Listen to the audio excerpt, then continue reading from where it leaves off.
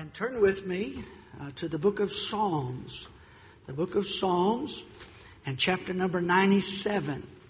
Psalms and chapter number 97. Psalm 97. I'm going to preach a message this morning, and if you want to misunderstand Pastor, this would be a great message for you to misunderstand Pastor. But I hope when I say something that you don't like, that you don't tune me out, but that you'll listen all the way through. If somebody wants to criticize Pastor, this would be a good message to listen to. And I'm sure they can find reason to criticize. Why in the world anyone would criticize someone as nice as me, I don't understand. Let me switch this over here. But if you wanted to, this might be the morning to do it. And so I'm saying that because I'm not hiding behind a bush. I hope and trust to be plain spoken this morning. And so I want you to stand with me out of respect for the Word of God. In Psalm 97, verse number 10, read one verse with me out loud. And give me just a little bit more, if you would. My voice is kind of like my brother's down here. It's not quite what it usually is, but it's certainly better than his. And but Psalm 97, read aloud with me, verse number 10, please. Ready? Ye that love the Lord hate evil. He preserveth the souls of his saints. He delivereth them out of the hand of the wicked. Notice that first phrase. Ye that love the Lord hate evil. Now, let me tell you what he's not saying. He's not saying if you love the Lord, you ought to hate evil. He's saying if you love the Lord, you do hate evil. He says, ye that love the Lord hate evil. Not you ought to hate evil, not you should hate evil. It says you hate evil. If you love the Lord, you automatically hate evil. That's what he's saying. I want to speak to you on the subject this morning, the measure of our love. The measure of our love. Heavenly Father, through the power of the Holy Spirit, will you help me to communicate thy truth to these thy people? May believers be strengthened. May those curious about Christianity, curious about Christ, curious about salvation here today, but yet not settled in their soul that they're born again. Let this be the day of their salvation. Let those whose commitment to Christ, maybe they're saved, but they're sliding back, they're going the wrong direction. May there be some resolve burned deep in their hearts this morning through the preaching of the Word of God. And may our love for you grow in Jesus' name. Amen. Thank you, and you may be seated. I read to you a New Testament verse. Let love be without dissimulation. Abhor that which is evil. Cleave to that which is good. This is both an Old Testament and a New Testament principle. Love ought to be not watered down. Ought to be genuine, sincere, and pure. And to be so, it requires an abhorrence as the flip side of that love. You cannot have hot if you don't have cold. You can't have up if you don't have down. You can't have love if you don't have a measure of hate commensurate with that love. Ye that love the Lord hate evil. Ye that love the Lord hate evil. Probably 15 years ago, maybe longer, I did a graduation service in one of our public school, middle schools. I'm sorry, I think it was 5th grade. It's elementary school, 5th grade. And that was, I was pleased to be able to go in and speak in that, have that opportunity. And I don't frequent the halls of the public school much at all. But I did. And it's at least 15 years ago, might have been longer. But I was struck by the words that I saw on the walls of that school. And diversity. Can I tell you something, dear friend? Do you know what diversity means? Different. It means different. You know what different is? It's just different. Chocolate is not vanilla. Right? Listen to me. Romans chapter 1 describes when a society goes down to total depravity. And on the way down, they come up with their own code of righteousness. Now that's to the exclusion of God's righteousness. Do you understand? In order to pretend that we're moral, if we're going to reject God's definition of morality, then we got to come up with our own definition of morality. See, we're good people because we believe in diversity. Huh? How many of you know there's a difference between a dog and a cat? Okay, that's pretty apparent, right? Look at me. That is not a moral value. There's nothing intrinsically right or wrong about being different. We're God's children. We ought to treat everybody with kindness and respect and honor. The Bible says we should respect and honor all men. Now when you begin to reject God's moral code of holiness and purity and separation unto God, and you begin to observe the prohibitions of this Bible, touch not the unclean thing. Look not on the wine when it's red, when it moves itself aright in the cup. Thou shalt not bear false witness. Thou shalt not covet. Thou shalt not commit. There's morals for you, dear friend. The 10 Commandments used to be on the walls of our schools. But now then, we have this made up idea that somehow we're morally superior because we celebrate diversity. Now that was 15 to 20 years ago. Well, we have now seen where that underlying thought has taken us. That underlying thought has moved from just we're different, duh, to we should celebrate differences, and under the caption of difference is now in subpoints every kind of immoral perversion and God-hating principle that you could possibly imagine. But we're diverse. We're inclusive. Let me tell you something. Do you know what Paul said in the book of Galatians makes the gospel of Jesus Christ offensive? There is one aspect to the gospel that makes the gospel of Christ offensive. Listen to me very carefully. Paul is writing to the Galatians. He said, you fell from the doctrine of grace. Now, people who don't read the Bible turn that around to teach the opposite. But Paul said, I taught you grace. You've fallen from grace because you have added a finer point of the law as a requirement for salvation.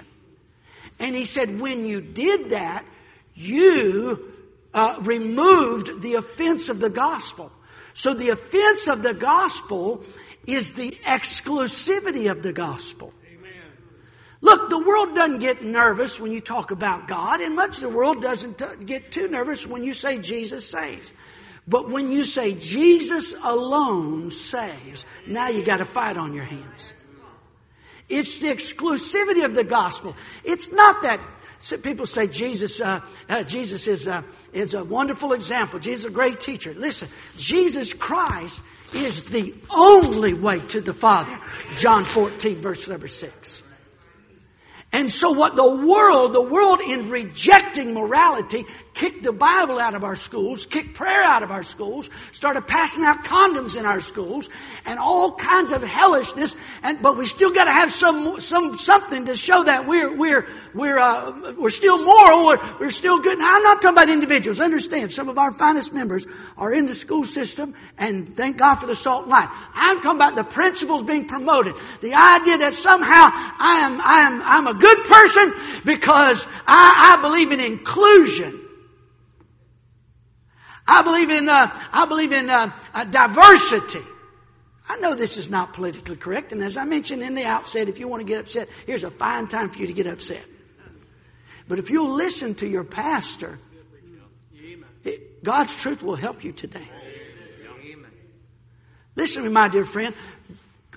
God, heaven is an exclusive club. And if you're not born again, you don't get in. Besides a good person, you don't get in. I believed in Muhammad, you don't get in. I confessed my sin to a priest, you don't get in. I lived a good life, you don't get in. I was a Baptist preacher, a Baptist deacon, I got baptized in the Baptist church, you don't get in. You don't get in for any of those reasons. You get in because you put your faith and trust in Jesus Christ, shed blood, death, burial, and resurrection as your only hope to go to heaven. And that's the exclusivity of the gospel. It's not Jesus and Buddha. It's Jesus Christ and Jesus Christ alone. It's not Jesus and your good works. It's Jesus Christ and Jesus Christ alone. It's not faith in Jesus to save you and faith in yourself to keep it. It's faith in Jesus Christ and Jesus Christ alone. That's the exclusivity of the gospel. And that's what makes it offensive to a world that's in rebellion against God. Our text says, if you love the Lord, you hate evil. Let me make some statements. Number one, love is not. I'm going to give you some things. Love is not apathy. Love is not apathy. I don't care what you do. We hear a lot of that. Politicals, people love to say that. Well, I don't care what you do in your public life, private life. God does. God does. And as a child of God, I do. Yes. Love is not apathetic.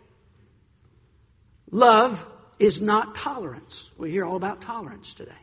It's one of those buzzwords. We've abandoned the righteousness of God. We go about to make our own righteousness. We think we're righteous because we're tolerant. Brother Hamilton, stand up here for just a minute. I'm going to punch you in the nose and give you a bloody nose. Now, if he is loving, he will tolerate this. All right, here we go. That is stuff and nonsense. That somehow, thank you, by somehow we ought to put up with anything and everything from anybody and everybody, and somehow that's loving. That is not love. You try to punch one of my girls, you try to punch my wife, and I will show you intolerance. And I just got news for you. That right there, life in the hospital. That right there, sudden death. You're so intolerant, you have no idea. Love is not inclusion. Love, by definition, is exclusion. When I got married 30 years ago, I stood at the altar, and my dad gave us the vows, and we said those vows. And this vow went something like this. I take thee, sweetheart, stand for just a minute. Will you have this woman to be your lawfully wedded wife? You love her, honor, and keep her in sickness and in health, and poverty and wealth, and forsaking all others, keep thee only unto her, so long as you both shall live. Well, that's not very inclusive. Exactly. It's love. And love is exclusive. Love is a commitment. Thank you. Be seated. The Bible tells us in these last days that men will call good evil and evil good, and we see it on the evening news every day. Love is not inclusion. Now, if you want to use that word, that's not a bad word. If by inclusion you mean, hey, I want you to be a part. You're here, man. We want you to be a part. Hey, we want a fellowship, you know. And we don't care if you're ugly or not. Come on, you can be a part. That's a good way to use that word. Amen. You come to church, everybody ought to be welcome at church. Amen. Broken people need church. Amen. Yes. Years ago, a 72-year-old man came to our church in the old auditorium over there. He has a 27-year-old granddaughter with him. And they filled out a guest card, and I went and visited them and followed up on them in the apartment. And I said, hey, glad you came, and so forth, and introduced myself and this and that. The man said, well, you need to know something. He said, this is not my granddaughter. He said, this is my girlfriend. I said, oh. He said, I'm a Christian counselor. He said, my wife and I were married. It was 50 or 51, 52. It was 50 years or more. I don't remember the number exactly, but it was over 50 years, at least 50 years. He said, my wife and I were married, we'll say 50 years. He said, we were counseling, and he said, I just fell in love with this woman here, and I just know God put that love in my heart for her. And he said, you know, it was heartbreaking. I didn't want to, but I had to leave my wife. And then he asked me this question. He said, I have a question for you. I said, okay. He said, would we be welcome at your church? I said, sir, everybody is welcome at our church. I said, but I'm not going to change what I preach because you're there. I don't know why they didn't come back. Now, if by inclusion you mean an open heart, a warm heart, and a desire to show the love of Christ to others, yeah, great. But if by inclusion you mean that you should open up your mind to every filthy, wicked, perverted, deceitful idea that's being promulgated upon this society today, brother, that is an upside down definition of inclusion. Love is not apathy. Love is not inclusion. Love is not passivism. I don't care what they do in private. Love is certainly not surrender. The mainline denominations are capitulating to the most filthy, godless perversion. Nations, including Sodom and Gomorrah, were burned by fire from heaven and the judgment of God. God still feels about sin the way He feels about sin today. The mainline denominations, many of whom used to preach a gospel of grace, are capitulating to the world's cries for inclusion, tolerance, etc. Romans 10 verse 3 says they go about creating their own righteousness. We have reared a generation teaching them that there are no absolute truths. That your truth and my truth and what you see is right and what I see is right. And they have tried to erase the absolutes of the Ten Commandments, the black and white, right and wrong that we find in this book right here. May I suggest to you, dear friend, have you ever truly imagined a world where there are no absolute truths? For if there are no absolute truths, then there are no absolute lies. You can't have a truth without a lie. If everyone's truth is as valid as anyone else's truth, then guess what? If there are no absolute truth, there are no lies. There's no good, there's no evil. There's no right and there's no wrong. Whatever you feel is right for you. You cannot interpret that. You must, to be intellectually honest, you must apply that principle to all areas of life. All right, let me have an example again. Stand up for me. I am feeling frustrated today. Today, I identify as frustrated. Breathe in, breathe out. It's okay. Today, I identify as frustrated. And so, have you ever felt frustrated? Occasionally. You have? Okay. And sometimes when you're frustrated, you roll your eyes?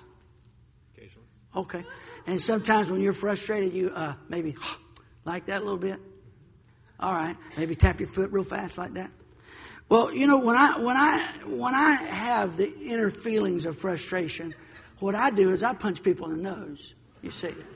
And I go to tall buildings and I throw kittens off of tall buildings. That's the way I express myself. You say, that's ridiculous. And you're laughing because it is ridiculous. And it's no more ridiculous for someone to say, I have a right to do perverted things because of how I feel inside. My Bible says the heart is deceitful above all things and desperately wicked. Who could know it? There's a book that gives us a standard of right and wrong. There's a book that gives us a standard of truth and righteousness. And you can buck up against that truth, and you can buck up against God's standard of righteousness. But buddy, you won't break the standard will break you. Love is not apathy. Number 2, the measure of our love is the measure of our hate. The measure of our love is the measure of our hate. Love is hate turned inside out. Again, a degree of hot can only be hot if it has a corresponding opposite degree of cold. You can't go high unless there's a low. You understand this? You must have somebody says, I love my flower garden. You love your flower garden to the degree you hate the weeds in your flower garden. To the degree you hate that which would hurt or hinder or defile or destroy that which you say you love, your love can be viewed, your love can be measured by the degree to which you hate that which would destroy the object of your love. Again, for my own children, if I were to say I love my children, and one day my children are outside and some stranger pulls up in our front yard, and he walks up to my children in the front yard and just starts punching their face in, and I say, oh, that's unfortunate. Would you call that love or not? No. I tell you what would happen if I loved my children. I'd go into an absolute rage. I would rush to their defense. I wouldn't say, fellas, if you don't mind, if you would please, if you could stop beating my children's face in, I would really appreciate that. We are living in such an upside down society now that people who rise to the defense of others are now being criminalized. The measure of our love is the measure of our hate. As a preacher of the gospel of Jesus Christ, I am called, Leviticus 3:10, to put a difference between the holy and the unholy, between the clean and the unclean. It's my job, Ezekiel 44:23, to put a difference between the profane and the unholy, and to discern between that which is clean and unclean. It's my job, Malachi 3:18, to discern between the righteous and the wicked, between him that serveth God and serveth not God. Listen, you ought not walk, if you go to a good church, you won't walk out scratching your head wondering what the preacher was talking about. You'll walk out saying, well, I pretty much got what he's saying today. That's the job of God's men of old and God's men of today. You say, well, Pastor, I think we ought to love. Yes, we ought to love. We ought to love. But you listen to me. You cannot have a God who loves if you don't have a God who hates. And this fake righteousness that's being promoted in society today by unbelieving atheists, God-hating atheists, want to use our scripture and our Bible that talks about the love of God, but ignore what our Bible has to say about the things that God hates. And may I say this? This philosophy is everywhere and is creeping even into the minds of God's people.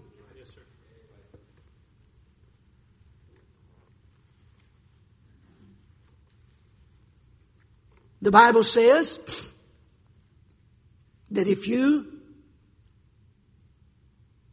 fear God, you will hate what God hates. Proverbs 8:13. God hates evil, pride, and arrogancy. Psalm 13:5. God hates lying lips. Turn to Proverbs chapter 6. Let me. This is but one list in the Bible. This is not an all-inclusive list. But nonetheless, it's a list. Proverbs 6, verse 16. Solomon, of course, wrote and compiled these Proverbs. And he gives a list to his son of things that God hates.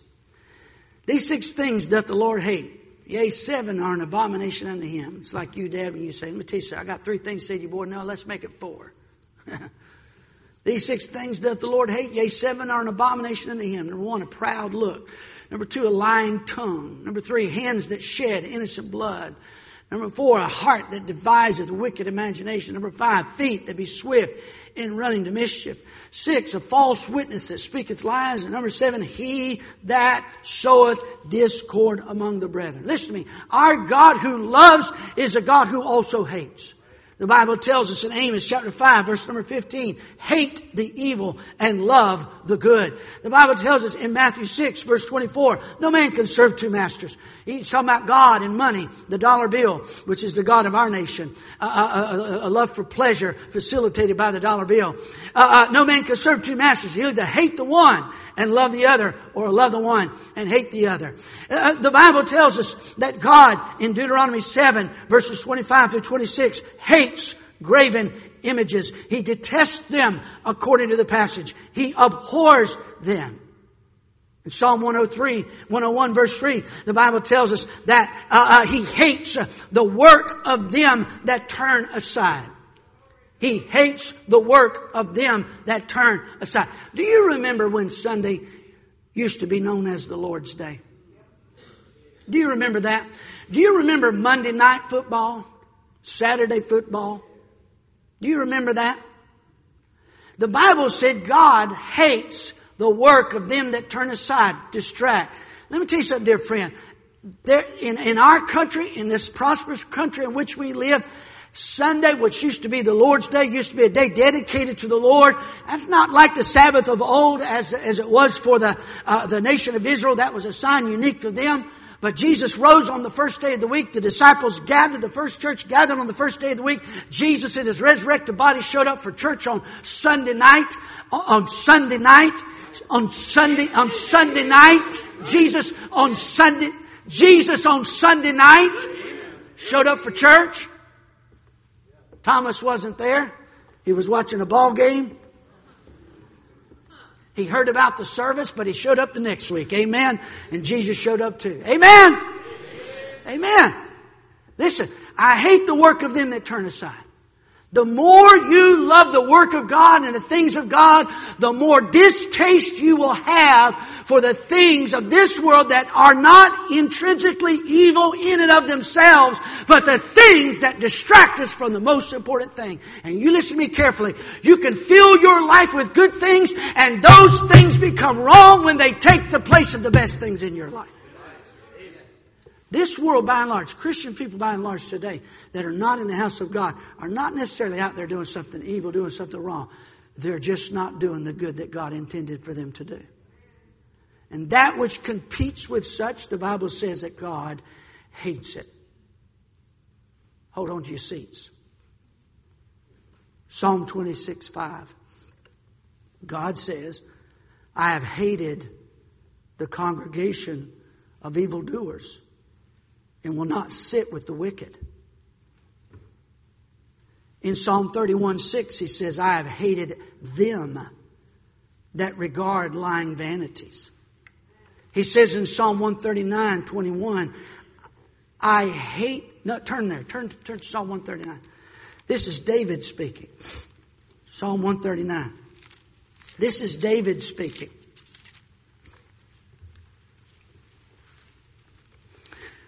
Our kids sing several of these verses are beautiful. Verse 17, how precious also are thy thoughts unto me, O God. How great is the sum of them. If I should count them, they are more in number than the sands. When I awake, I'm still with thee. Psalm 139:19, surely thou wilt slay the wicked, O God. Depart from me, therefore, ye bloody men. Get away from me. For they speak against thee wickedly. This is David. Says they speak against thee, God, wickedly.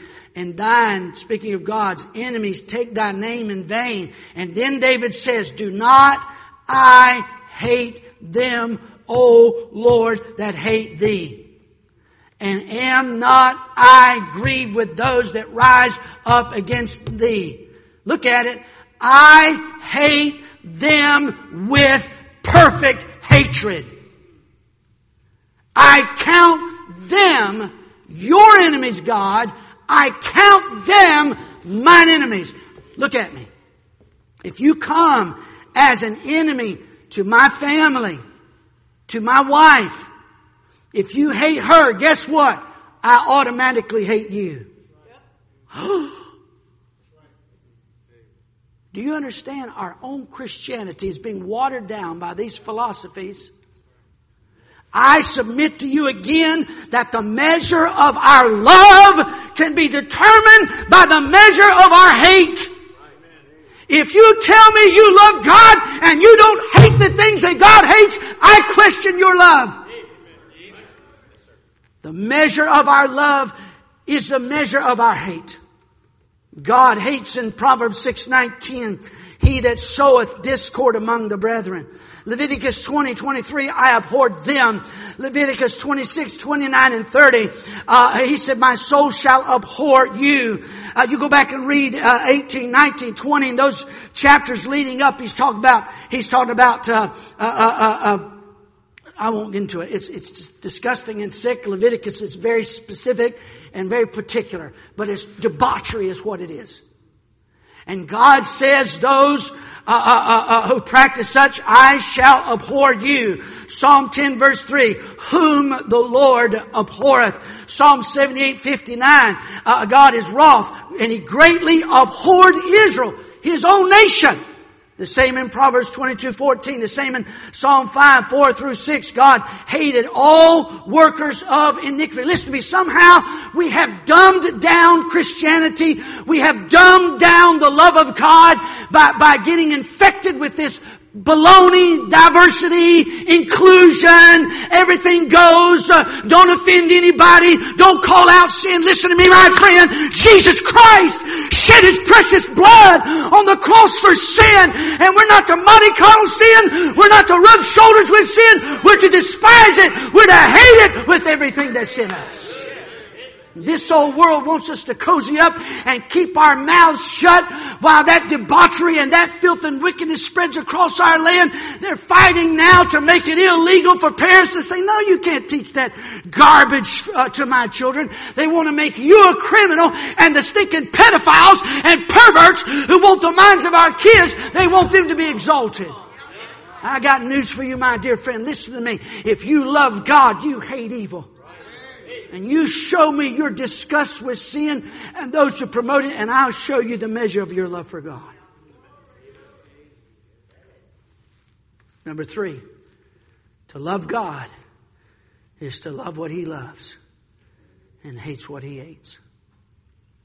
To love God is to love what He loves and hate what He hates. Turn to Psalm 119. The chapter on... The whole chapter is about the Word of God. The passion of the psalmist for the Word of God is in just about every single verse. Follow with me quickly. Psalm 119, look at verse 14. I have rejoiced in that testimony. 8 words for the Bible. In Psalm 119, the law, testimonies, ways, precepts, statutes, commandments, judgments, and the Word. He says, I rejoiced in thy testimonies. He said, verse 15, I have respect unto thy ways. Verse 16, I delight in thy statutes. He said, verse 24, thy testimonies are my delight. He says in verse number 35, the end of verse 35, commandments are my delight. He said, verse 40, I've longed after thy precepts. He says in verse 47, I delight myself in thy commandments, which I've loved. Verse 48, my hands also will I lift up unto thy commandments, which I have loved. Look at verse 53. Horror hath taken hold upon me because of the wicked that forsake thy law. The same psalmist who wrote of his passion for truth, who wrote of his passion for God's testimonies and God's laws and God's words, looks at the wicked and says, I am horrified by what I see. We find over in verse 69 of the psalm, the proud have forged a lie against me, but I will keep thy precepts with my whole heart. 70, their heart is as fat as grease, but I delight in thy law. 77, let thy tender mercies come unto me that I may live, for thy law is my delight. Verse 97, oh, how love I thy law. 105, through thy precepts I get understanding. Therefore I hate every false way. Let me submit to you. I hate the false gospel of Roman Catholicism that teaches salvation by works and putting a wafer on your mouth and swallowing a wafer and praying, confessing your sins to a priest and praying to the Virgin Mary. I hate every false way. I hate the false way of the Jehovah's Witnesses who deny the deity of Jesus Christ. I hate the false way of the Mormon Church who believes that you are a spiritual baby and you can become a God if you're a good little Mormon. I hate every false way. I hate the false way of the Muslim crowd who says that the latest prophet is Muhammad and Muhammad's teaching are in complete contradistinction to that of Jesus Christ. I hate every false way. Jesus Christ is the way, the truth, and the life. And it's to the degree you love the good news of Jesus Christ, you will hate every false way. Verse 113, I hate vain thoughts, but thy law do I love. To love God is to love what He loves and hate what He hates. Number 4, and lastly, to love the enemies of God is to bring God's wrath upon us. Turn to 2 Chronicles, chapter 19. It's in the Old Testament. It's the written chronicles of the kings of Israel. I say it to you again. To love the enemies of God is to bring God's wrath upon us. In 2 Chronicles 19, verse 1, we read these words.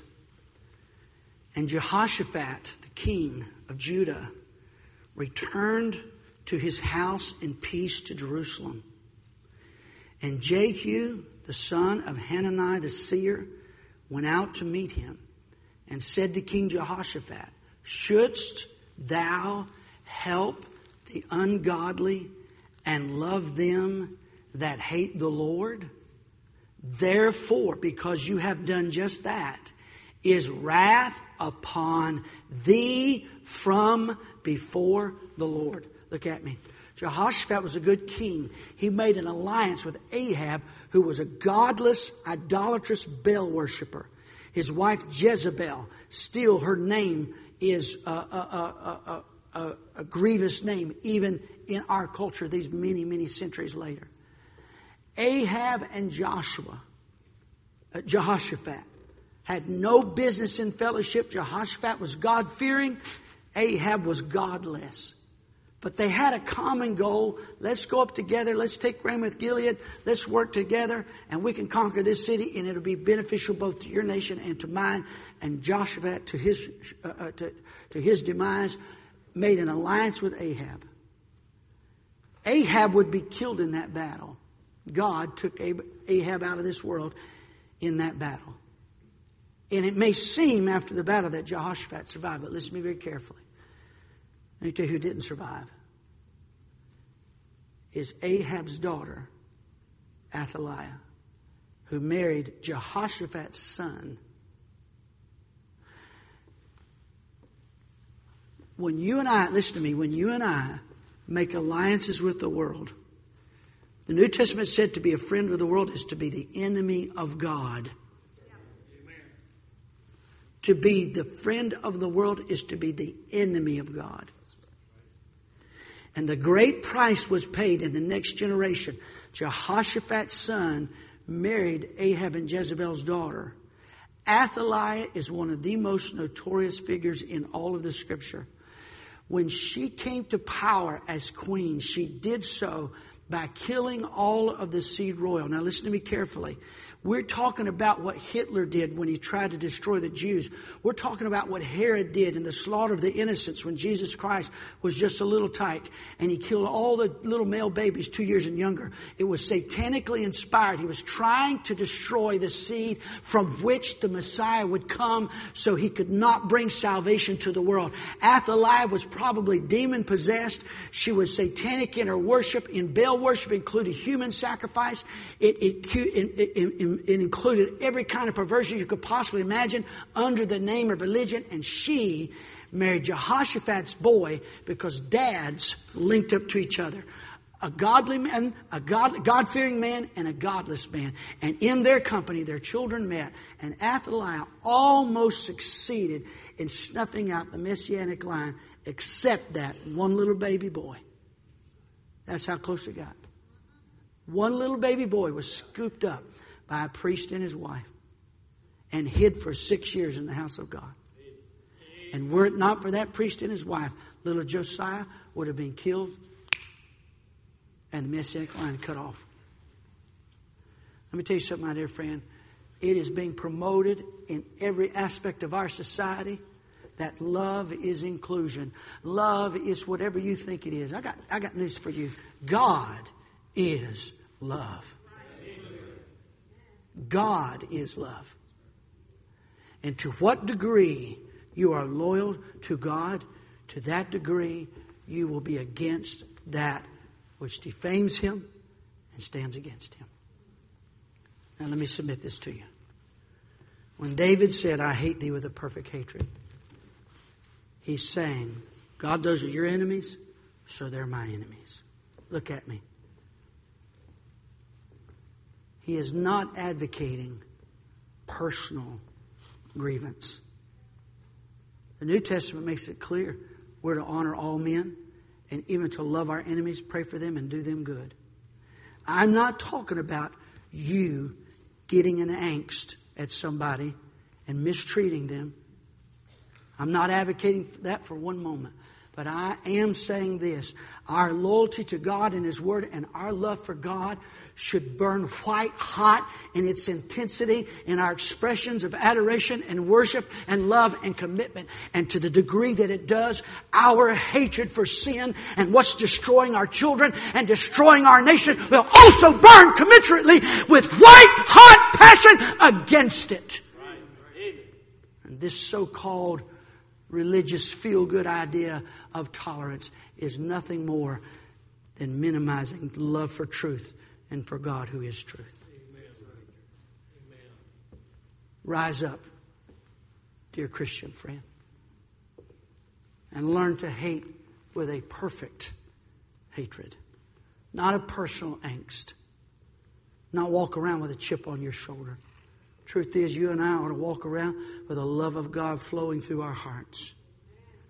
But to the degree that it does, there will be burning inside of you a hatred for that which kills and destroys. Would you bow your heads, please?